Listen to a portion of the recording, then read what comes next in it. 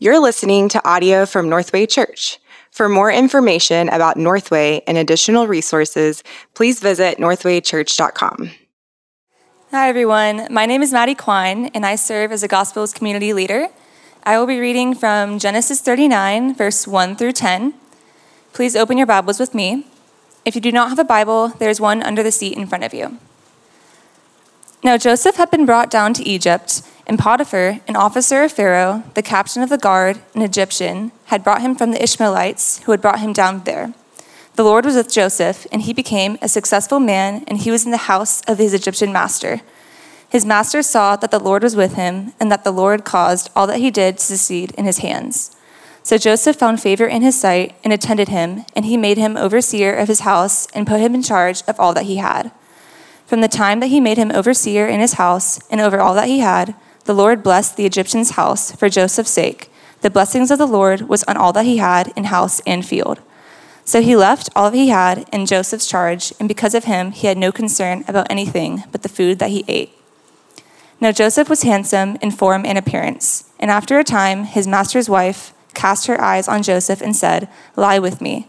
But he refused and said to his master's wife, "Behold, because of my master has no concern about anything in the house, and he has put everything that is in my charge. He is not greater in this house than I am, nor has he kept anything back from me except you, because you are his wife. Now then, how can I do this great wickedness and sin against God?" And as she spoke to Joseph day after day, he would not listen to her, to lie beside her, or to be with her. This is the word of the Lord. Well, good morning, church family. Good to see you. Hope you're doing well. If you are a guest among us here at Northway, we're so glad you're here. My name is Shay Sumlin, one of the pastors here at Northway, and we are continuing in our study in the book of Genesis, the very first book of the Bible. We've been working our way through it for a number of weeks/years, and we are in the final stretch right now, chapter 39. Now, if you hadn't been with us the last couple weeks, really important. The last couple of weeks, what we've seen, starting in the narrative of Joseph and also his brother Judah, is we've seen the lessons about the providence of God. God's providence for us in the midst of sin and suffering to bring about good. And we've seen it from the angle of the sins that have been committed against us, that has brought suffering upon our lives at the hands of others. God can use that for good. And we've seen even our own sins, our self-inflicted wounds, and the sins we've committed against others, and how God can use that again to bring about his ultimate good in our lives and for his glory. This week is going to be a little bit different. This week, rather than looking at God's providence over our circumstances, we're going to see God's presence that goes with us in our circumstances, in our sufferings, the nearness of his presence. And when we talk about God's presence, we're not talking here in chapter 39 about God's omnipresence, that God's all places at all times, all over for all people. That's true, but that's not here. We're looking at God's specific covenantal presence, his favorable presence that he has given to only those who are his children. How he will meet with his children and walk with his children in the midst of sufferings. While his providence is carrying out his intended purpose, he will also meet with us and form us in the midst of those circumstances. You see, the context is here about Joseph. We see this in verse 1, kind of a recap from chapter 37, 2 chapters ago. Joseph had been brought down to Egypt, and Potiphar, an officer under Pharaoh, he's the captain of the guard, an Egyptian. He had bought Joseph from the Ishmaelites who had brought him down there. That was kind of the context that leads us into this story. And it's interesting, in Psalm 105, the Old Testament actually interprets this text for us, tells us the narrative of Joseph. Listen to this from Psalm 105. Starting in verse 16, when God summoned a famine upon the land and broke all supply of bread, he had sent a man ahead of them, Joseph, who was sold as a slave. His feet were hurt with fetters, that's chains. His neck was put in a collar of iron until what he had said came to pass. The word of the Lord tested him. In other words, what that text is telling us is that God has this ultimate plan in mind for his people, and he's going to use Joseph as a means to that end. And God made a promise to Joseph. When did he have his word said to Joseph? Is through two dreams, where he gave him a vision of how the providence of God was going to play out in the end. But everything that's going to happen between those dreams and the reality of those dreams of God's promise is going to be a test for Joseph. Will you believe me, not only towards that end, but believe me enough that in the meantime, even if suffering comes, that I am with you and that I am for you and that I will bring these things to pass? Will you trust me in the midst of suffering for that ultimate end that may come? The emphatic answer to that question in Joseph's life is chapter 39. And in fact, there's a phrase that you're going to see repeated 4 times in this chapter that we are intended to see as the main theme of this chapter. You see it in verse 2. The Lord was with Joseph. You see it in verse 3. The Lord was with him. And then you see it at the end of the chapter, verse 21, the Lord was with Joseph. And verse 23, the Lord was with him. These bookends right here, they're known as an inclusio. In ancient Hebrew genre of writing, long before there were chapter headings and theme titles in your ESV Bible, long before we had boldface font types and we had all caps to let us know what's important, the way that they would write is they would put the main themes as the bookends, and it would, as an inclusio, showing that everything that happens in the middle is ultimately about those themes that we've seen as the bookends. Everything you're going to see in this chapter, there are 3 main movements in this chapter, 3 events, series of events that Joseph is going to walk through, and you are meant to see in every one of those 3 that the Lord was with him. And you're going to see how God's presence helps, God's covenantal presence helps Joseph, 1, serve faithfully in the midst of his successes. Second thing you're going to see is how God's presence helps him flee from immorality in the midst of his temptations. And then thirdly, we're going to see how God's presence helps Joseph to endure injustice in the midst of his adversity. And so, let's look at each of these 3 and how the presence of God was with Joseph for these 3 things to fulfill his greater purposes. You see, the first one, how God's presence helps Joseph serve faithfully in the midst of his successes. You see this in verse 2 through 6. The Lord was with Joseph, and he became a successful man. And he was in the house of his Egyptian master. His master saw that the Lord was with him, and that the Lord caused all that he did to succeed in his hands. So Joseph found favor in his sight and attended him. And he made him an overseer of his house and put him in charge of all that he had. From the time that he made him overseer in his house and over all that he had, the Lord blessed the Egyptian's house for Joseph's sake. The blessing of the Lord was on all that he had in house and field. So he left all that he had in Joseph's charge, and because of him, he had no concern about anything but the food he ate. I want you to think about this for just a moment. You have a 17-year-old boy. Do you remember who you were at 17? You remember what your mindset was? You remember what you were going through? What were the biggest challenges you had at 17, the biggest emotions you felt at that time? All that comes with being a junior, senior in high school.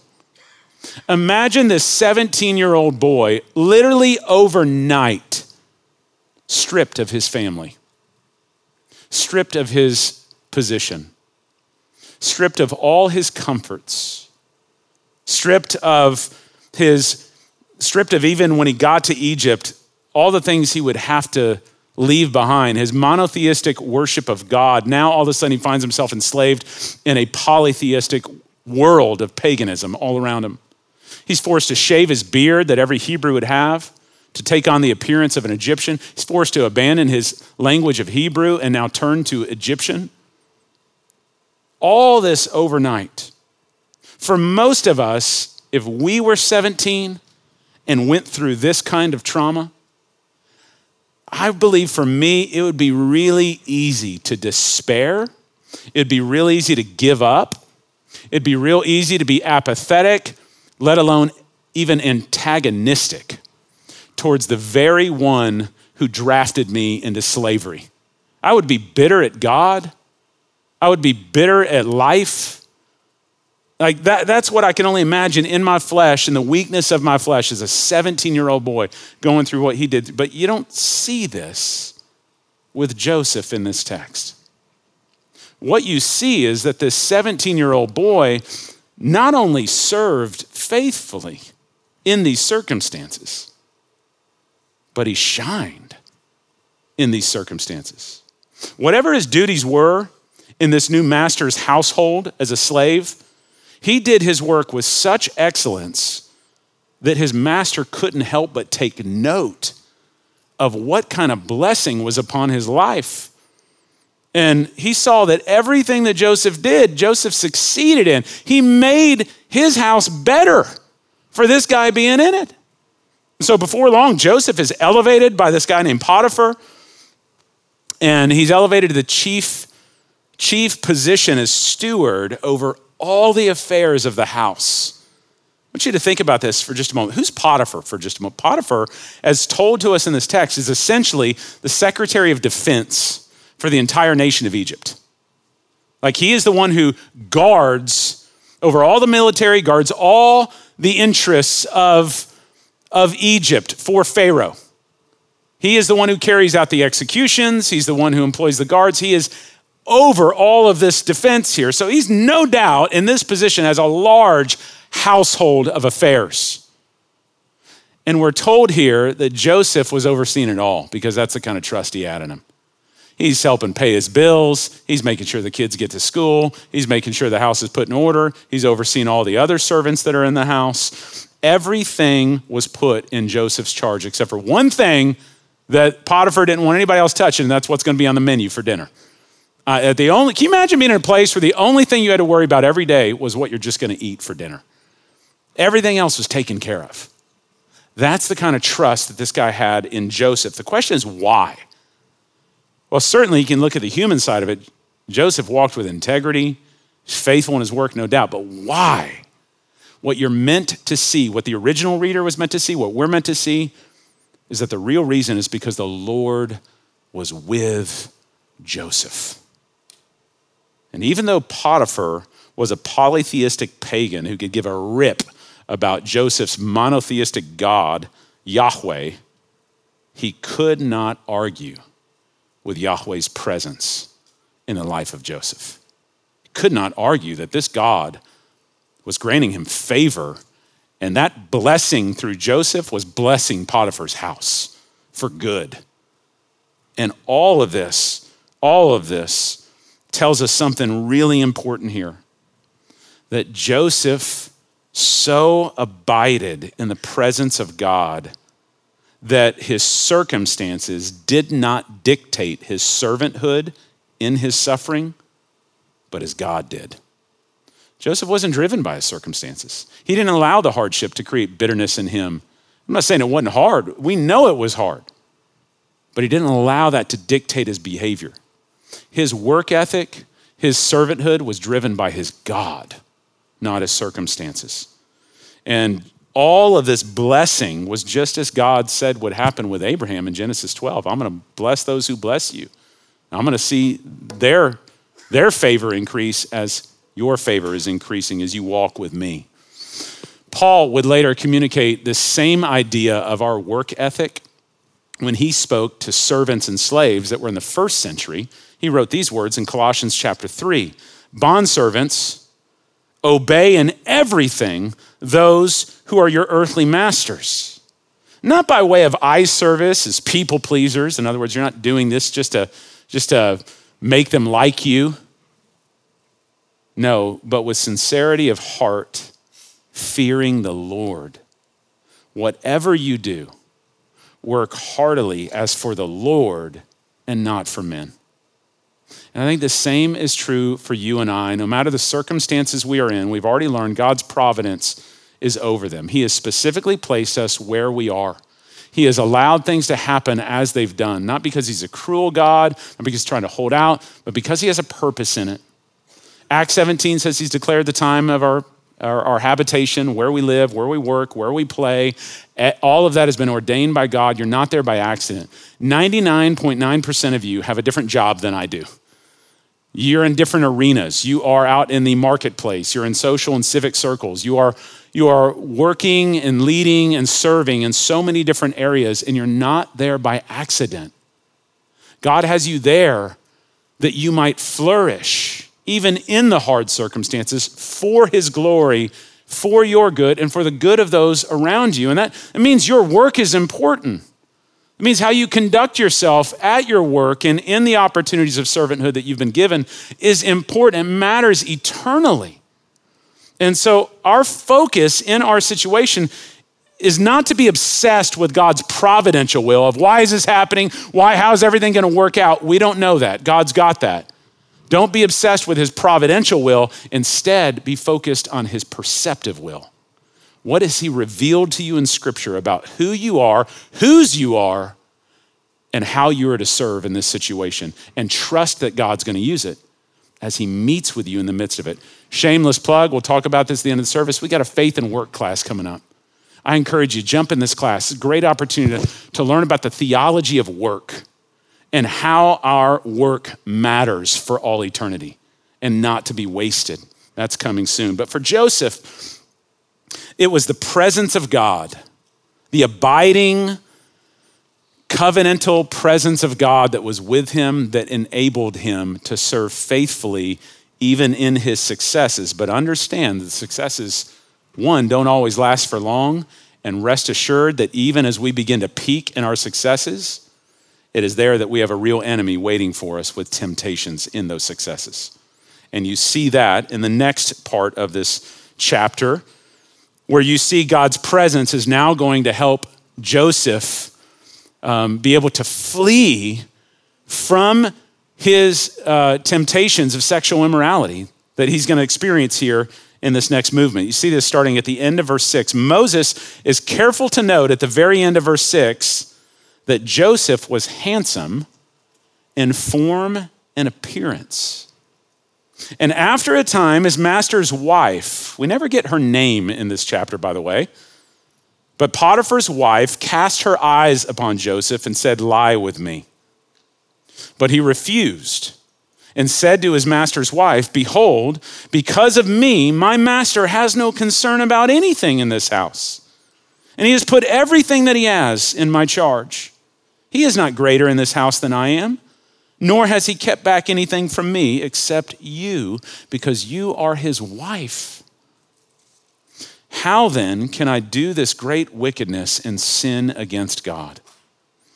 And as she spoke to Joseph day after day, he would not listen to her, to lie beside her or to be with her.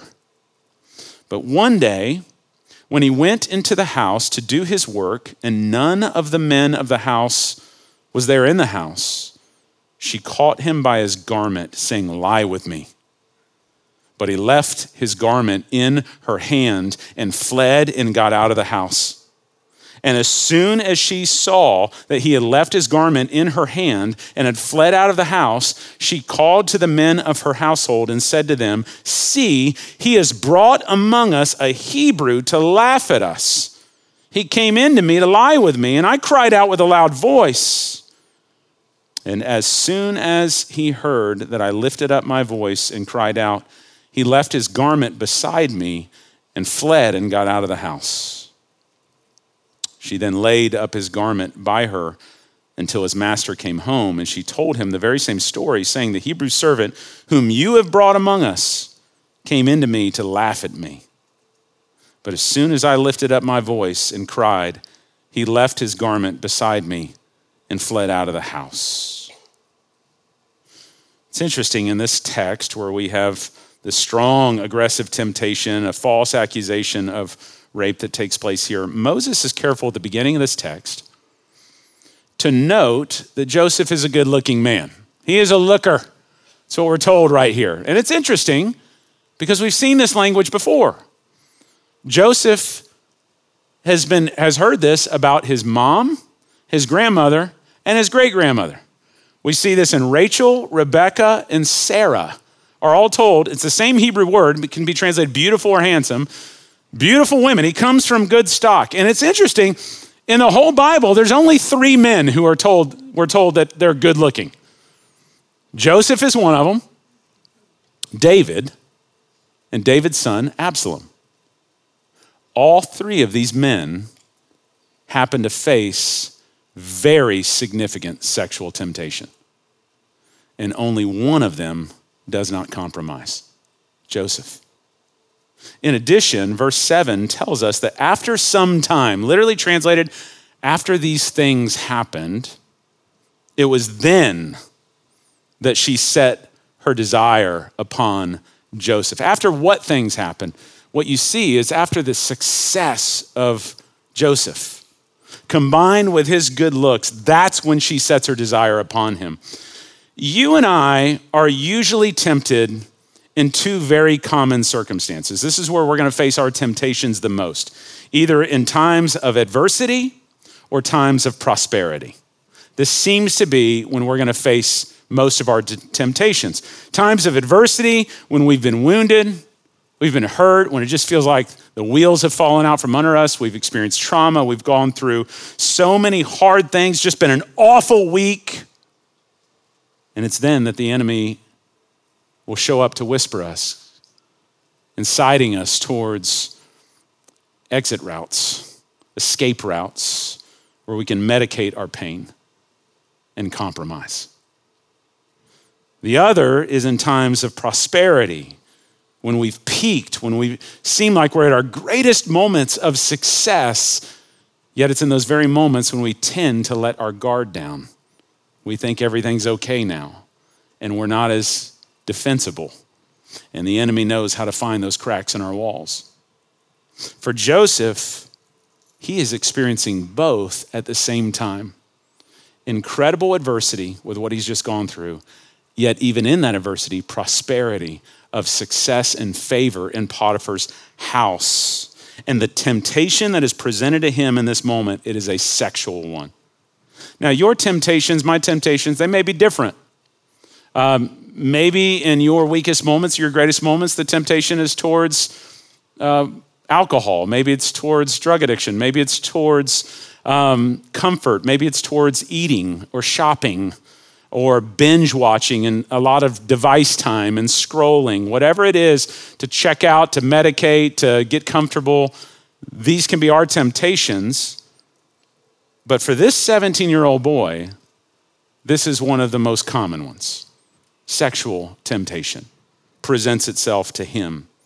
And he finds himself in a temptation that is very aggressive in this moment. Day after day, this woman's calling out to him. This is like the Proverbs 7 lady of folly that's calling from the streets, enticing you to come out and engage with her in this moment. And we've seen it play other ways. This isn't just girls being temptress to the guys. We've seen other incidents of guys with the girls, and whatever the situation. In this one, we've got a certain power dynamic playing, and this woman is coming after her servant. And how easy could it have been in this moment for Joseph to give in? We're already told, my master doesn't even know what's going on in this house. He trusts me that much. Most of us could use that as an excuse to go, well, then he'll never know. But for Joseph, even after day, he doesn't give in. Certainly doesn't give in with these micro enticements that were happening day after day. And then literally, when he's stripped of his clothes, he flees, dang near runs out of the house naked just to get away from this temptation. And the question is, why? What would set up a 17-year-old boy to not give in this moment when he so easily could? What sets you up to run the other direction? The answer is, and we see it in this text, it is the presence of God that leads him towards a greater value than his own flesh of love of God and love of neighbor. You see that in verse 8 and 9. He describes three types of sins in a sense. I don't want to sin, one, against my master. He trusts me. He's put me in this position. He's given everything in my charge. This man's made in the image of God. I'm not going to violate him. Secondly, I'm not going to sin against your marriage. You're his wife. I'm not going to sin against that. The marriage bed is to be kept sacred. But thirdly, and most importantly, how could I do such a wickedness in this sin against my God? We see in Scripture that the sin we're really committing against is not even just our fellow human beings, it's against our God. David confessed this in Psalm 51. David, who had an affair, who had the woman's husband murdered, when he finally gets busted and brings his sin in the light, he confesses in Psalm 51, it is against you and you only that I have sinned and done what is evil in your sight. David recognized, a lot of people have been hurt in this. I have sinned against them, but ultimately my sin is against you, O God. I have transgressed you and your holy law. Joseph understands this some 500 years before the Mosaic law is even given. Because as Romans 1 says, it's written in our consciences. It's written in our hearts already. And ultimately, it was Joseph's conscious awareness and daily abiding in the presence of God that prepared him for this test that would come and empowered him to not only resist, but to flee. I've only had a couple of times in my life where I've experienced something this explicit right here. One of those, when I was in seminary, I was managing an apartment complex, and from time to time, I would have tenants who would call me, got something wrong in their apartment. I would have to go look at it and fix it if I could, and so I get a call from this lady who had, I think it was a garbage disposal that wasn't working, so I go down there to go check it out. She opens the door, and she's there in her underwear, just staring at me right there in the door. I immediately Joseph that sucker right there. I went, nope. I said, put some clothes on. I'm gonna be back with my wife. Come back. So I went back, got my wife, and came over and fixed the garbage disposal. Second time, I'm in New York City. This is when I was campus pastor in Flower Mound at the Village, and all of our campus pastors went up to go do a visit to our church planning partners. So it was myself, Steve Harden, who's campus pastor here, if you know Steve, and Bo Hughes up in Denton. And we go up to New York, and we're walking the city all day. Long day. And Steve Harden, how many of y'all know Steve Harden? Oh yeah, how can you not? Steve Harden, this good old boy, good old brother. Hey man, you know what we need? We need a foot massage right now. My feet are killing me. I'm like, because I know a great place. How do you know a great place in New York City? And we go around this corner, he goes, just around here, it's great, 10-minute little foot massage, we'll be good, brand new, ready to go. Go around the corner, it's this shopping strip, that's on the lower level in New York, and all the apartments are above it. And then there's a stairwell going up with no sign, no nothing. I'm like, I've seen this movie before. This is not good. And he goes, follow me. We go up there. He knocks on this random door, and I'm standing closest to the door. The door cracks open, and it's a woman in her underwear with tables set up in the back. Instantly, I was like, I'm out. And I just walked away. Steve Harden stayed there and evangelized her, tried to share the gospel because that's who Steve is. But I'm like, man, I'm out of here. Here's what I want to tell you this. Very rarely, though, are we going to encounter some hyper explicit, aggressive opportunity, such as those like Joseph's experience right here. Very rarely are we what we are going to experience is the small day-by-day temptations of compromise. It's like David with Bathsheba. David did not wake up one morning and go, you know what I want to do today? I want to ruin somebody else's life. I want to ruin my life in such a way that's going to affect multiple generations to come. What boneheaded thing can I do today to make that happen? It wasn't that way. It was a series of events. At the time when the kings go out to war, David was at home. Check engine light. At the time when David went up on the roof and was navel gazing at the neighbors that were down below him on the terraces, taking baths. Check engine light. At the time that David went and called for her and had his servant bring her up, engine's broken, all right? So it's these micro daily compromises. that affect us. And in those moments, the scriptures tell us, 1 Corinthians 6:18, flee from sexual immorality. Flee from it. Paul said to Timothy in 2 Timothy 2:22, flee youthful passions. Literally, flee youthful lusts and desires. Note, in both of those passages, it doesn't say, see how close to temptation you can get without compromising. It says, flee, run. I want you to see the only way you and I can do that is if we are regularly abiding in the presence of the Lord. Paul put it this way when he wrote to the Romans chapter 13, verse 14, but put on the Lord Jesus Christ and make no provision for the flesh to gratify its desires.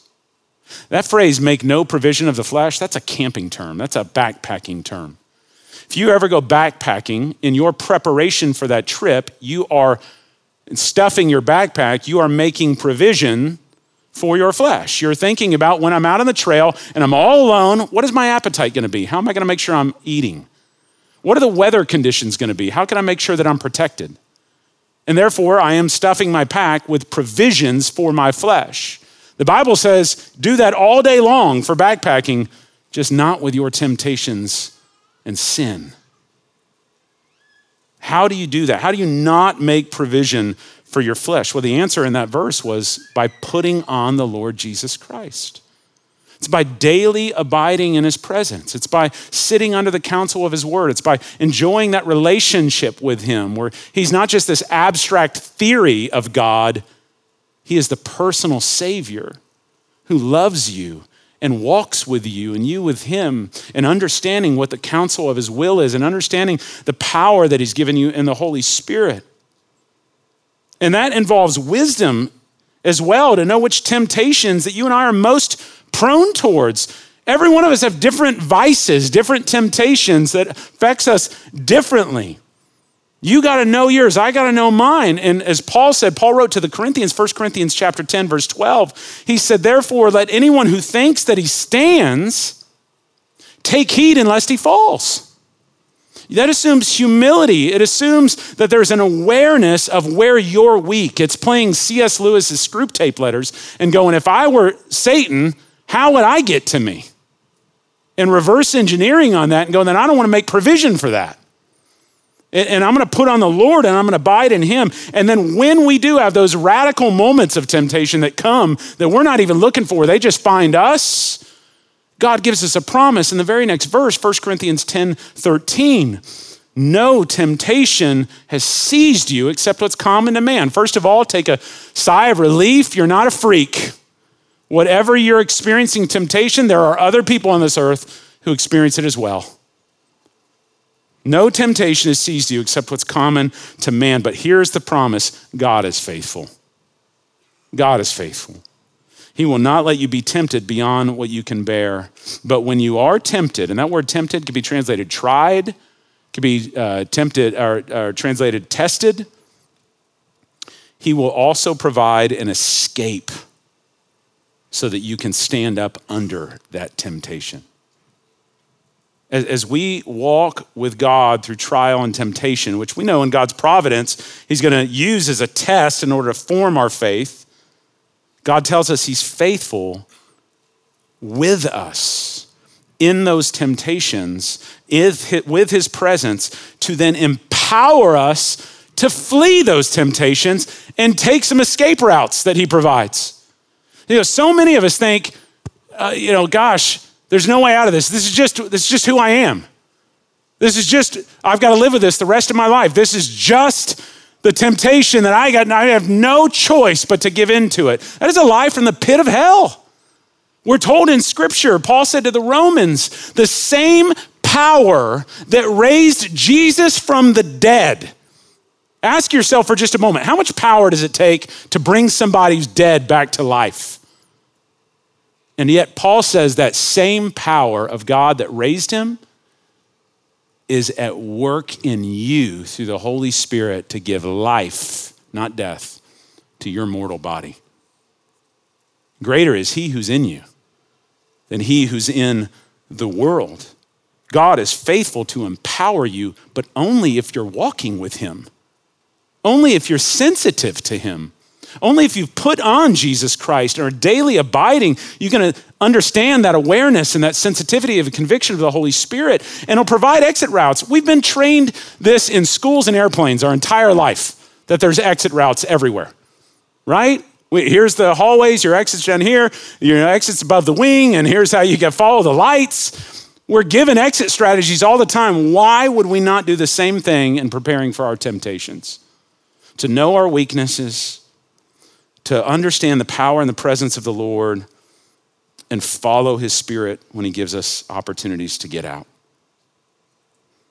The next question that we have to wrestle with is Joseph, as he took that escape route in obedience to the Lord because of the Lord's presence with him, how was Joseph rewarded for his obedience? Look what happens in verse 19. As soon as his master heard the words that his wife spoke to him, "This is the way of that your servant treated me," his anger was kindled. And Joseph's master took him and put him into prison, the place where the king's prisoners were confined. And he was there in prison. But the Lord was with Joseph and showed him steadfast love and gave him favor in the sight of the keeper of the prison. And the keeper of the prison put Joseph in charge of all the prisoners who were in the prison. And whatever was done there, he was the one who did it. The keeper of the prison paid no attention to anything that was in Joseph's charge because the Lord was with him, and whatever he did, the Lord made it succeed. Sound familiar? It's a repeat of what happened at the beginning of the chapter. It's happening again. God's presence utilizing Joseph's faithfulness. But understand, not before he was put in prison. Sometimes, and I would argue most times, following God in righteous obedience is going to cost you. It opens you up to injustice. But what the reader is meant to see here is that even in injustice, God is with Joseph and helped him to endure that injustice. There are several parallels in the events of this chapter with what Joseph has already been through in chapter 37. Just listen to a couple of these. In both chapters, Joseph is given the privileged position over a household. One was with Jacob, one was with Potiphar. In both chapters, chapter 37 and 39, Joseph is given an outer garment, one by Jacob, one by Potiphar, used to signify that he is being clothed with honor. But in both chapters, that outer garment is stripped off of him physically, signifying the attempt of others to work against God's plan and invoke injustice. And in both chapters, Joseph ends up in bondage due to his obedience. And in both chapters, Joseph is put in a pit. That pit, Hebrew word, it's the same word for both, cistern and prison. It seems no matter how faithful Joseph serves, injustice always wins. But what's fascinating in this Joseph narrative is how his gaze, you never see his gaze and his hope fixed upon his circumstances. He's not obsessed with the injustice, though it's real and will be dealt with. Rather, he is fixed on his God, not his circumstances, but his God. Joseph knew that he had been done wrong twice now, but he also knew two things that he would choose to cling to in the midst of this injustice. Number one, God made him a promise that this whole thing was going to end in his good. God made him a promise. Where did God do that? Through the dreams. And it wasn't just any God who made those promises, it was Yahweh. Yahweh, a name that appears 8 times in the whole Joseph narrative, 7 of those times in this chapter. Yahweh, the covenant-keeping name of God, who does not forsake his children. So Joseph could entrust these injustices to a faithful God who in the providence of his own time will see this through, will vindicate him, and will lead this towards good. He could trust in it now. But secondly, in the meantime, he could cling to the fact that his God had given him his presence that enabled him to endure the injustice. Did you notice in verse 21 and 23, not only did Joseph go into prison, who else went into prison with Joseph? God did. Even in solitary confinement, Joseph was never alone. He was constantly surrounded by the Lord's steadfast love like an anchor that would hold him in this storm. What we learn from Joseph's story is that it's not the absence of injustice that brings you peace. It is the presence of God that brings you peace. It is not the absence of suffering in your life that brings you true peace. It is the presence of God in your suffering that brings you peace. And we've seen it all throughout the history of God's people. We see it with Moses when he's in Egypt himself, about to come out, and God promises him in Exodus 33, my presence will go with you. We've seen it with the Israelites in the wilderness when they're in the middle of nowhere, not knowing where any resources are going to come from. In Deuteronomy 31, God says, the Lord your God goes with you. We've seen it with Joshua in the conquest, when he goes into the land of Canaan in Joshua chapter 1, the Lord your God will go wherever you go. We see it with David when he's fleeing from Saul for 13 years. And he confesses in Psalm 16, it is in your presence, O Lord, that I find the fullness of my joy. And we'll see it with the Israelites when they go into captivity in Isaiah 43, when God says, I will be with you. And isn't it the same promise that you and I walk in this morning as well, who've put our faith in Jesus Christ, when Jesus himself said in Matthew 28 in the Great Commission, all authority in heaven and earth has been given to me. Therefore, go, make disciples of all nations, baptizing them in the name of the Father, the Son, the Holy Spirit, teaching them to obey all that I've commanded. And what? Lo, I will be with you always to the very end of the age. It's called the Great Commission sandwich. Verse 18 is God's power. Verse 20 is God's presence. They go with us where? In verse 19, into his purpose. Whatever he may have for us as we go and we make disciples. The presence of God is not just his omnipresence that's with all people at all places at all times. This is his covenantal presence that is only for those who've placed their faith in Jesus Christ and are now adopted as children of God. He gives this to us. And as we draw near to him in our times of need, we have the promise that he draws near to us. This is called what the Latin would say, living in coram Deo. It is living in the face of God. It is living in the presence and relationship of God, where day by day, circumstance by circumstance, Christians willingly place themselves under the authority and the honor of God in all things, and as a result, we enjoy the intimacy of his experience in our sufferings. How do we practice the presence of God? Let me just say this quickly as we end. There's a man by the name of Brother Lawrence. There's a book named in his sake called Practicing the Presence of God. Brother Lawrence didn't write the book. It was attributed to him from his own works that he made, but he was a 17th century monk in France. He spent most of his life in a kitchen, cooking and cleaning. He was a humble monk. He was not an author, wasn't a speaker, wasn't famous. He just was a humble monk who lived in the presence of God. And he kept a lot of journals with his principles in it that he just gleaned from his times with the Lord, from God's word. And after he died, somebody published it in his name. But he said this in his writings, much of living in the presence of God is done in the common business. Vacuuming, doing dishes, driving to work, folding clothes, making your bed. It is in those things that you can sense God's presence with you. He wrote, nor is it needful that any of us do great things, but rather we do little things greatly. One of the greatest examples was him making pancakes in the kitchen.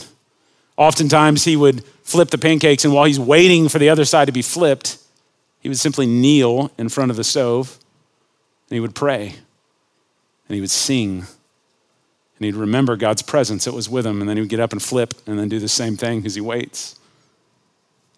In doing so, he would say it's not the one or two big events in this life that define your awareness of God's presence with you. Rather, his presence is found in a million little things. Living in the presence of God is all about relationship as you acknowledge his presence in all you do in every circumstance that you find yourself in. This is hard for us in 21st century Western culture, Dallas. A busy, busy people so consumed with our own constant self-interest, we forget to pray. We forget to abide in God's word. We forget to be in awe of God. We forget that God is not just infinite, he's personal. That he's not just after a rote routine, he's after a real relationship. And that's just me confessing from my own diary this weekend.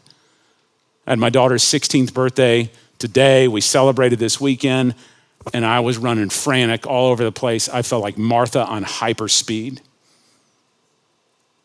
And I wake up this morning and I'm like, man, I don't even know that I got to really enjoy her. I was doing so much for her that I really didn't get to enjoy her. And then I went, oh yeah, I'm preaching this text. God's got something for me. Because I do the same thing with him. God so longs for us to enjoy his presence. For Joseph, the presence of God was more precious to him than all the earthly comforts that he had to give up. This presence is what allowed him to serve faithfully in times of success, flee from immorality in times of temptation, and to endure injustice in times of adversity.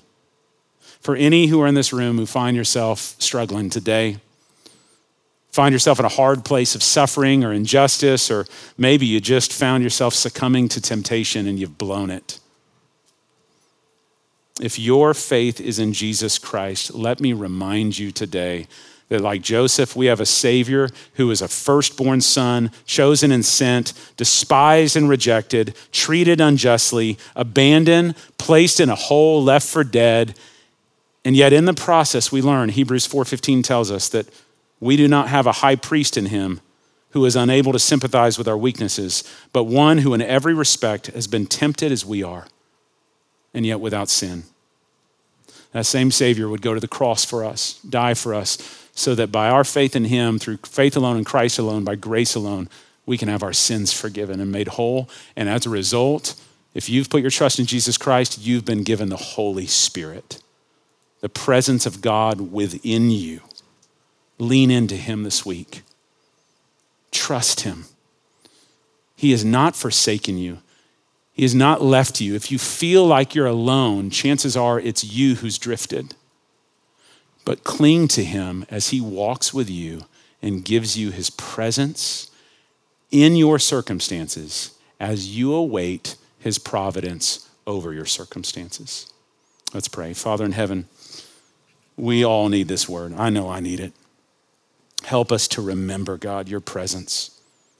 Help us to see that if there is any victory that is to come in our successes and our failures and our temptations, our sufferings and adversity, it is only through being more further abiding in you, clinging to your presence, receiving the joy of relationship and the power and the presence of your Holy Spirit with us.